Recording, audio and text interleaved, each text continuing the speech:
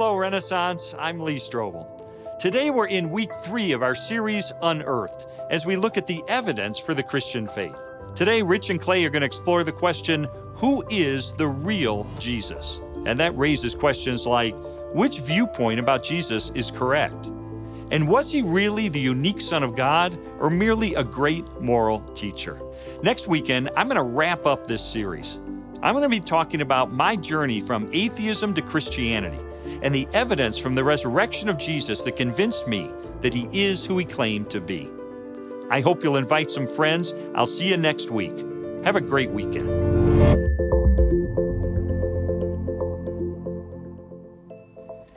Well, hey, you guys, welcome. Happy Mother's Day. Morning. Beautiful day out there. Glad that you are inside with us for an hour or so. And if today is your first time here with us, we're really excited that you're here. We are, yes. Before you have we something start, you want to share before we start with the class. Is Dave Anthony still? Is he in the house? Dave Anthony, where were you playing Friday night? Dave plays drums. He's our drummer. He's our drummer. Madison Square Garden. And who were you playing with? Billy Joel. You believe that? You're the man. I gotta say that. I gotta say that. That's Right? good. That's good. Yeah. So we're actually not at Madison Square Garden. We're here in Summit, but We are. that's okay. That's all right. Sorry. We're as we've mentioned, we are in the third week of our series that we're calling Unearthed, and we're exploring evidence for the Christian faith. And today we're asking the question: will the real Jesus please stand up? Which comes from a television show that was popular, I think, when you were in college, out of college. I'm not sure when was that. You're not gonna let that go, are you? No, it's fun. It was in the 50s.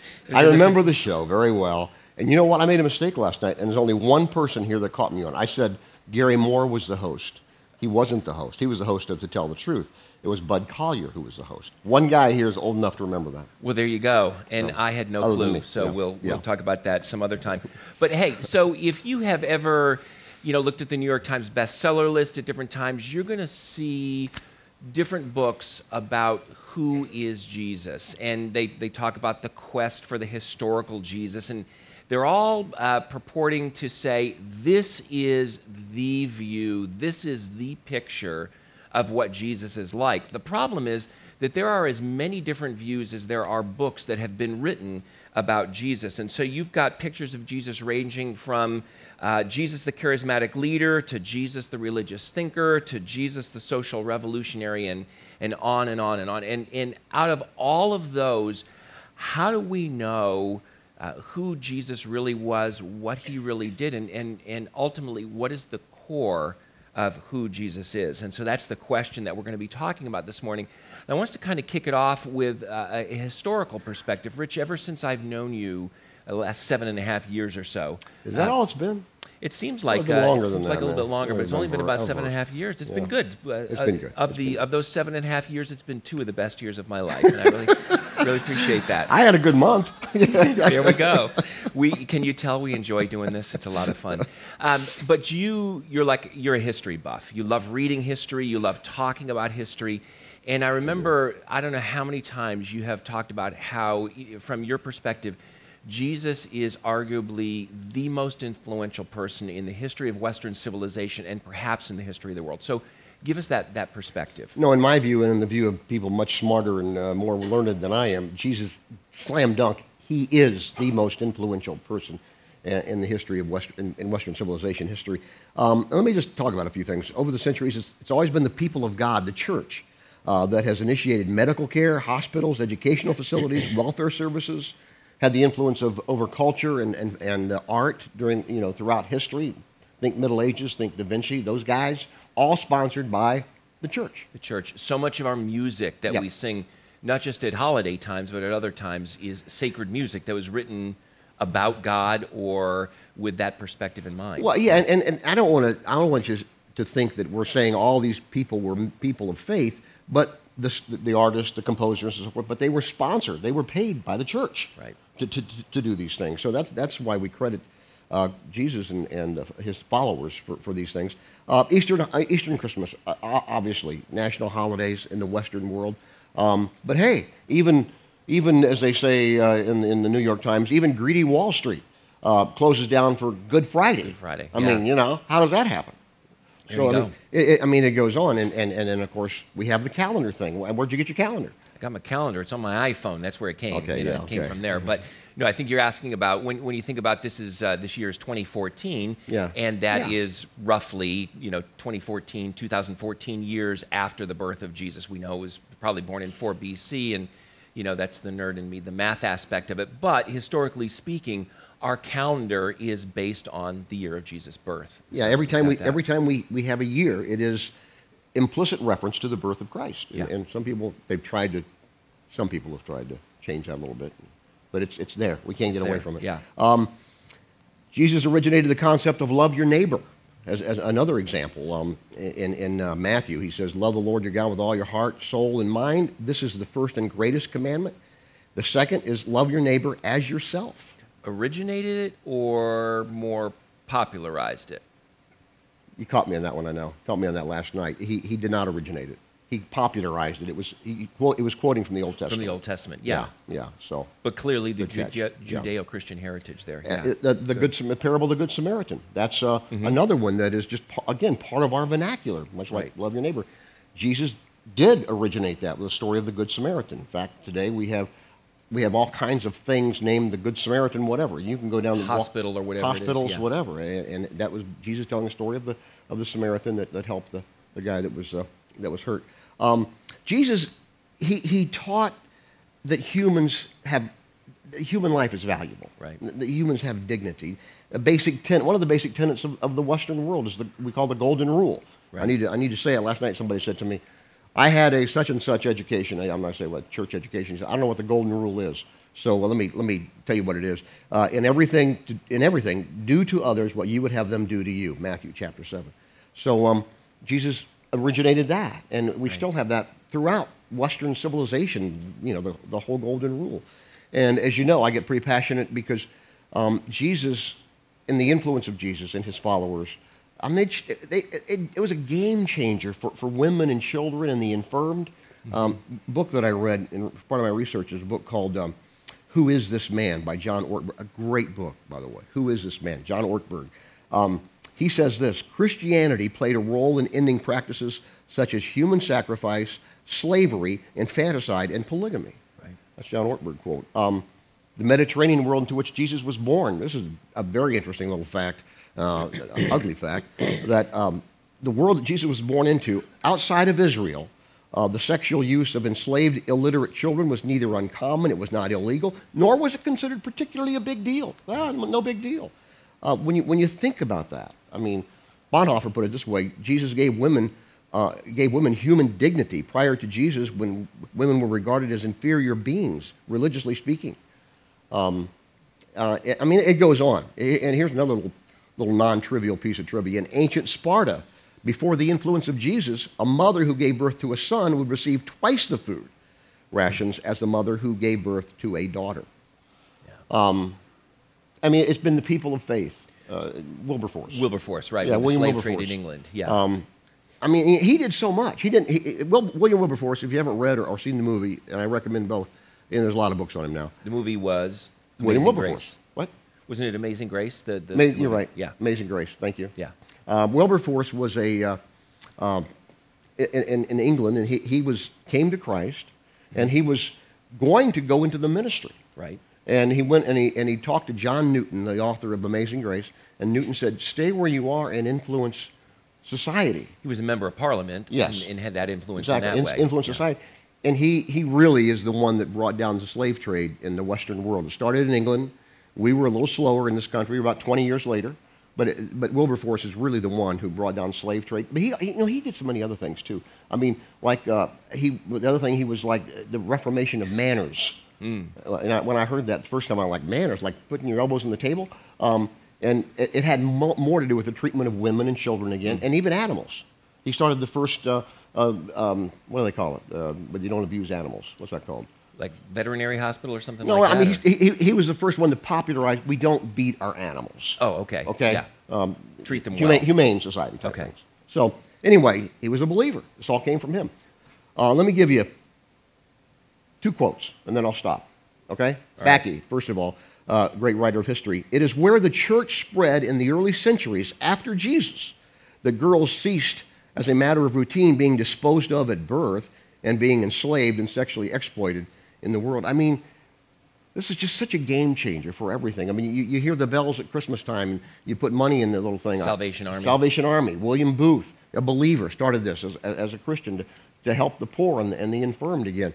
World Vision, YMCA, Samaritan's Purse, Compassion International, Habitat for Humanity, all those started by people who were of Christ followers. Who wanted to live out, to be the hands and feet of Jesus in this society, in this world, and make a difference in that way, in the name of Jesus. Yeah. Now, you were telling me before you came to Renaissance, you were involved actually in ministry similar to some of these things that you did for a number of years. Tell us about that one. About 3 years after I left the church in Vail. It's called the International Fellowships out of Washington, D.C., and they do a lot of things. But one of the things that I was assigned to do was help start orphanages in Russia. So I spent 3 years traipsing around Russia. That's no easy thing to do, by the way. I loved it, but I mean, it was challenging. Some of those trains are pretty amazing.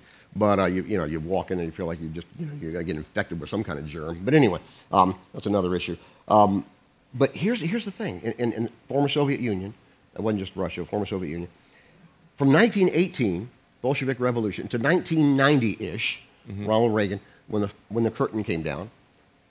Jesus, the concept of God wasn't even mentioned in the former Soviet Union. So what happens to those who can't help themselves? Hundreds of thousands of children. We would find homes where a 12-year-old's the head of the home, not for the day, but for the whole. Their mother and dad are dead, and there's no way to take care of them. Right. And without people of faith, these people fall through the cracks. The children, the elderly, the infirmed, the survival of the fittest is what it literally becomes. Right. And so me and many organizations, all of them faith-based, we were starting orphanages throughout the former Soviet Union, and it was pretty amazing. But it was because it's been a godless culture for so long. It's not part of the West that all these things all these people, these humans, these children were falling through the cracks, and it was awful. That's what happens when you take God, Jesus, out of a culture. And I got one more thing for you. Can I do this? I got one more quote, and I'll shut up about this stuff. Go for it. I don't know. This is a quote I know you're not going to be crazy about, because this guy's he's not at Princeton, but he's at Yale. That's all right. We'll let it go. That's kind of like University of Alabama, right? No. No. University of Alabama has a little bit better football team. We do. Amen. Anyway, this is a guy by the name of Pelikan, and Yale professor. Regardless of what anyone may personally think or believe about him, Jesus of Nazareth has been the dominant figure in the history of Western culture for almost 20 centuries. If it were possible, with some sort of super magnet, to pull up out of history every scrap of metal bearing at least a trace of his name, how much would be left? We live in a world where Jesus' impact is immense. Even if his name goes unmentioned. In some ways, our biggest challenge in gauging his influence is that we take for granted the ways in which our world has been shaped by him. Yeah. And I will only add to that, if you really want to see the difference of the impact of Jesus in a culture, go somewhere that's not part of the West, even today.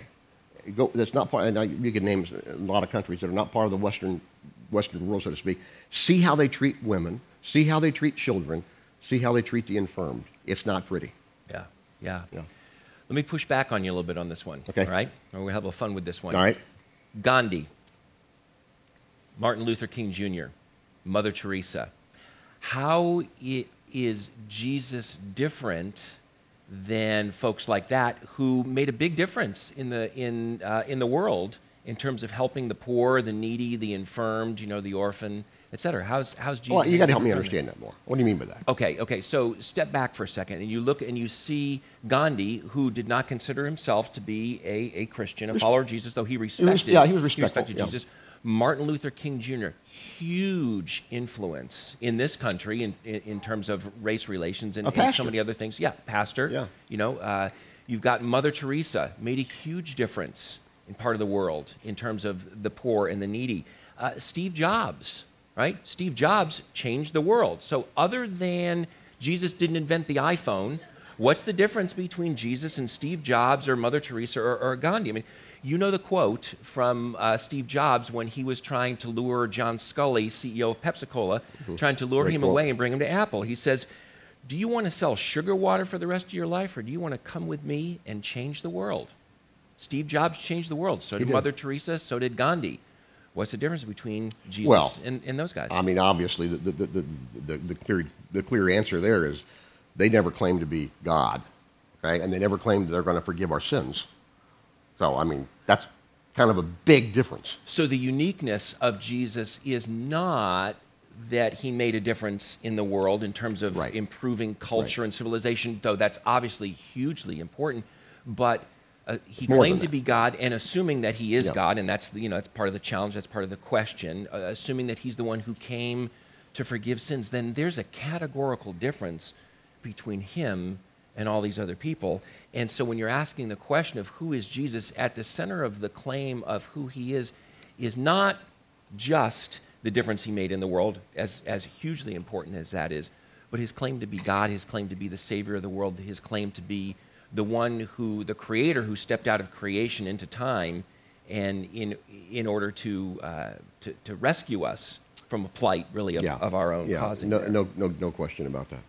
You know, we've talked about the C.S. Lewis argument, liar, lunatic, Lord. And if you're not familiar with that, C.S. Lewis, great writer and thinker of the last century, argued that you can't just see Jesus as a great moral teacher or someone who has brought change to the world, because he's made such outrageous claims. You either have to see him as Lord, who he claimed to be, or he's a liar, or he's a lunatic. But you can't just see him as a great moral teacher, philosopher, You that can't. sort of thing. And there was actually an Irish philosopher and poet, Sir Paul David Hewson, who made a similar point in a more poetic kind of a way. Anybody here that wasn't here in any of the other services know who Sir, what's his name? Paul David Hewson. Anybody know who that is?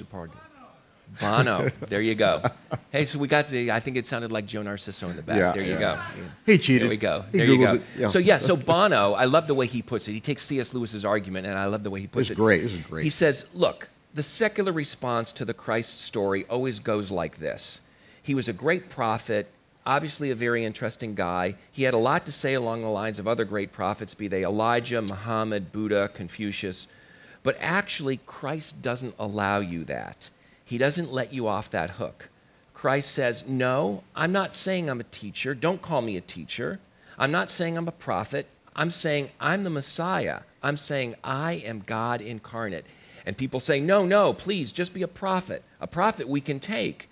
But don't mention the M word, because, we're going to have to crucify you. So what you're left with is either Christ was who he said he was, the Messiah, or he was a complete nutcase. The idea that the entire course of civilization for over half the globe could have its fate changed and turned upside down by a nutcase, for me, that's far-fetched. When I look at the cross of Christ, what I see up there is all my junk and everybody else's. So I ask myself a question a lot of people have asked. Who is this man? And was he who he said he was, or was he just a religious nut? And there it is, and that's the question. And I love the way he boils it down. He just does. says, who is this man? Because you can't just say he was a great moral teacher. He's either who he claimed he was, or he's a nutcase. Right. You don't really have the option of something in between. There are a few obvious things we need to deal with, speaking of that with Jesus. One of them would be, of course, his crucifixion. Yeah. And basically, why was he crucified? People ask that all the time. And when you look at all these different portraits of who Jesus is, whether he's the revolutionary poet or the charismatic teacher or the moral philosopher, whatever it is, they all have to deal with that issue of Jesus' crucifixion, because wherever you are on a faith or non-faith spectrum, everybody who agrees that Jesus existed, that he lived and that he died, everybody agrees that he was crucified by the Romans at the request of the Jewish religious leaders. And so that fact is unavoidable. Yeah, I want to clarify with that one, because are you saying that even the people theologically we would say are on the way left, they would agree Jesus If they believe he existed, they would say that he was crucified. Absolutely. And atheists, agnostics, skeptics, that's the one thing. His crucifixion is not really debated. His resurrection, absolutely debated, right? The other miracles that he did, absolutely debated. Even some of the things that he said, those are debated. But the fact that he was crucified by the Romans at the request of the Jewish religious leaders, that one's not debated. And the problem or the challenge in all of this is Rome and Israel were not friends at this point. So how is it, what did Jesus do to tick off the religious leaders enough that they wanted to have him killed? And then how were they able to convince the Romans to kill Jesus? And then why was Jesus actually crucified? Because from a Roman perspective, they had a whole bunch of different ways that they could execute people, and crucifixion was reserved for political insurrectionists. So how did Israel see Jesus as a religious threat and Rome see him as a political threat? And that's the biggest challenge as you're trying to figure out who Jesus is. And when you solve that one, you really get at the core of Jesus' identity. Well, from the Jewish perspective, Jesus claiming to be God, that was problematic.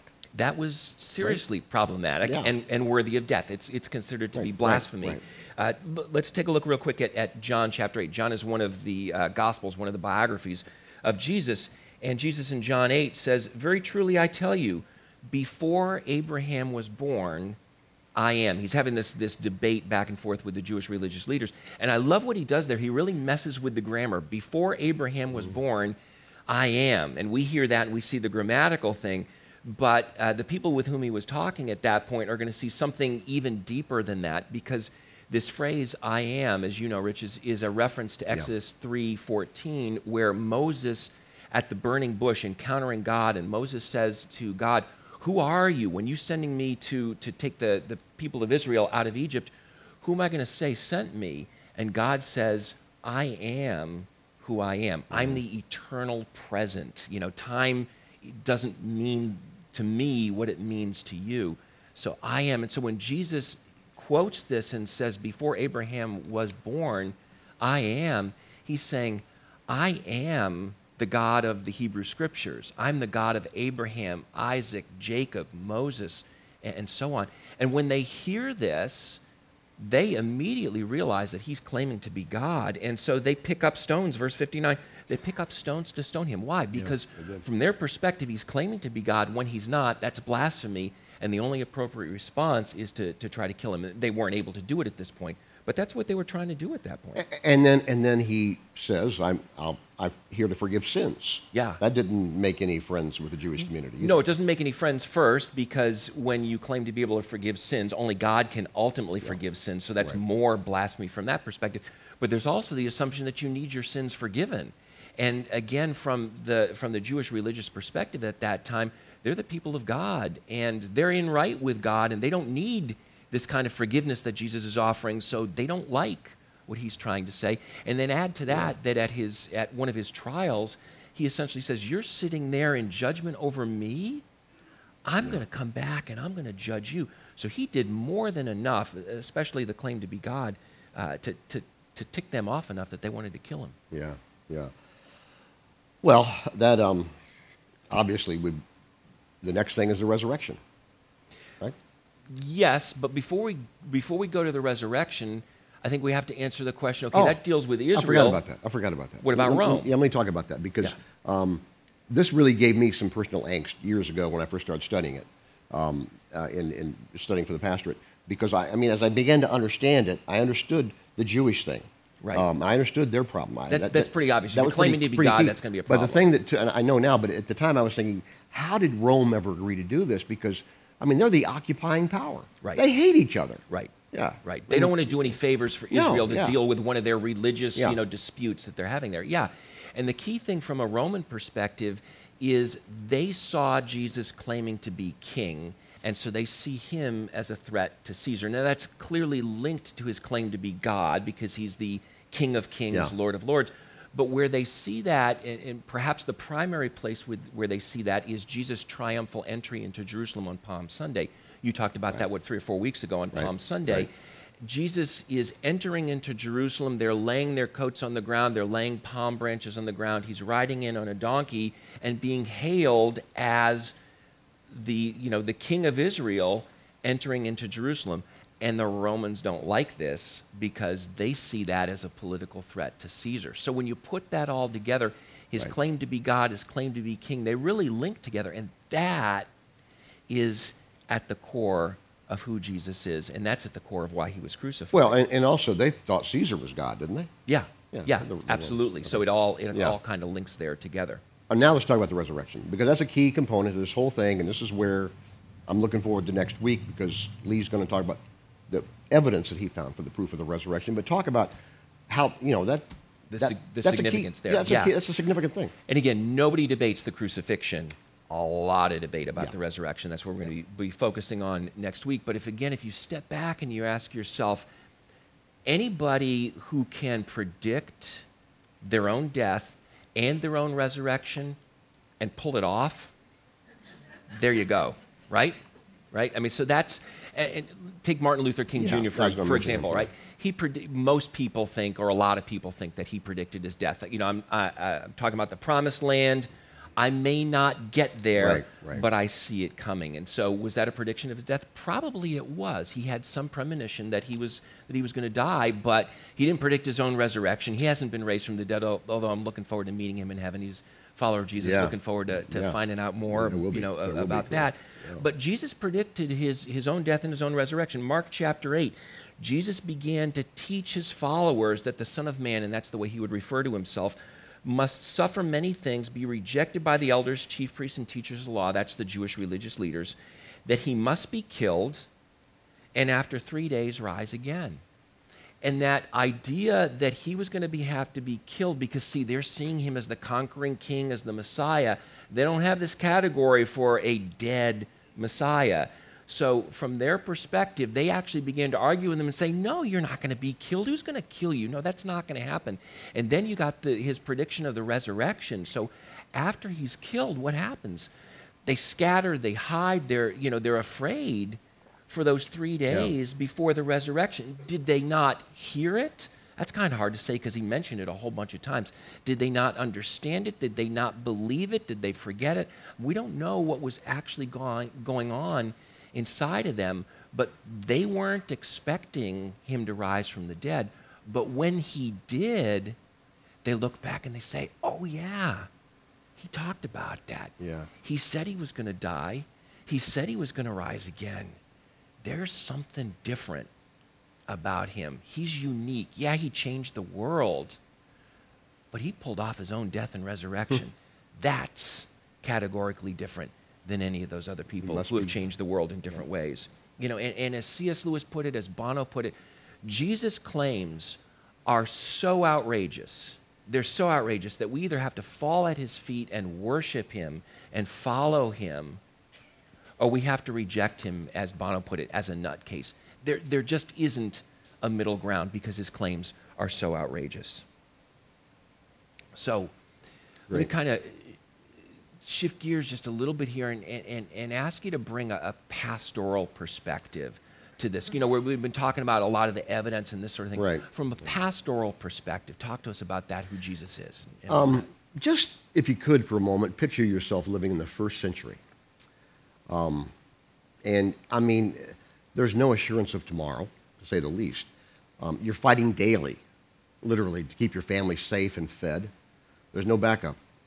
There's no government programs, no government subsidies, no church programs, no food banks.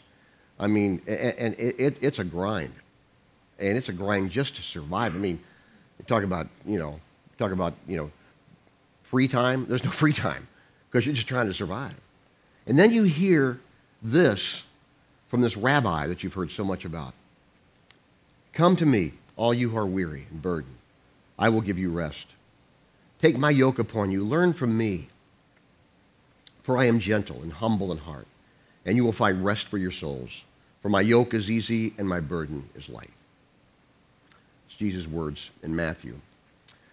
Now, here we are some 20 centuries later, and we're probably not going to starve, those of us at least in the West.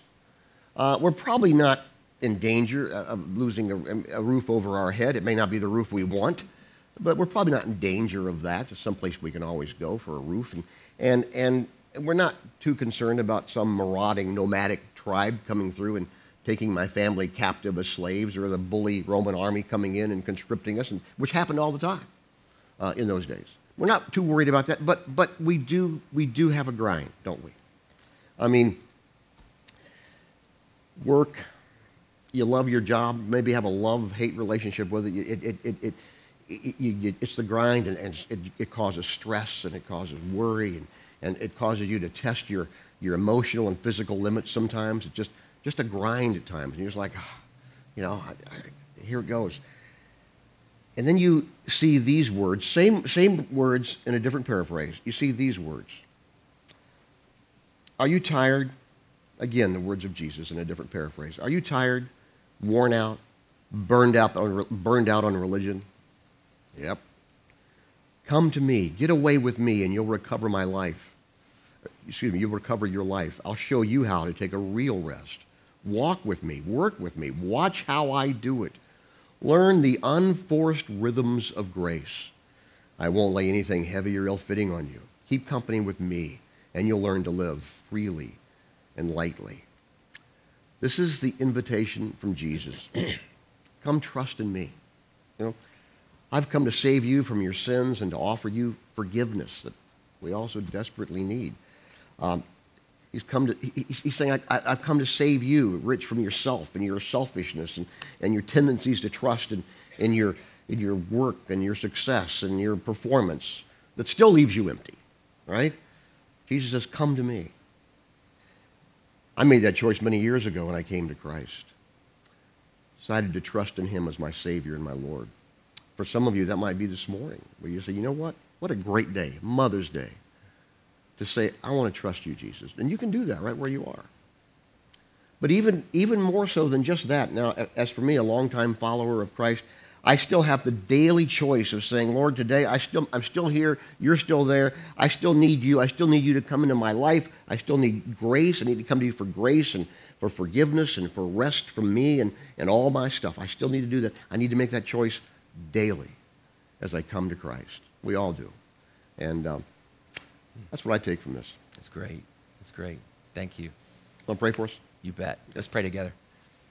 Lord Jesus, I thank you that you are the creator of the universe. I thank you that you were willing to step out of eternity into time, to come to the earth, to be born as a man, to suffer, to live, to die, to rise again, that we could be restored to a right relationship with our Heavenly Father. I thank you for the forgiveness of sins that we can enjoy. I thank you for the restored relationships that we can enjoy with one another as we trust in you. Thank you for all the ways in which your followers have made a difference in the world, in the lives of so many different people. And I thank you for the privilege that we've had this morning to talk about these things. And I pray for each of us, wherever we are, I pray that our love for you would grow, our desire to follow you would grow, our desire to know you would grow. And for those of us who have questions, who have doubts, who have concerns, who aren't sure, or maybe questioning whether you really rose from the dead, I pray that you would reveal yourself to us, and that you would give us an assurance and a hope and a trust in you and a love for you. We thank you and we praise you. In Jesus' name, amen. Amen. Hey, thanks for coming out this morning, and we hope that you'll come back next week as Lee Strobel is here talking about his journey from skepticism to faith. Happy Mother's Day. Have a great weekend.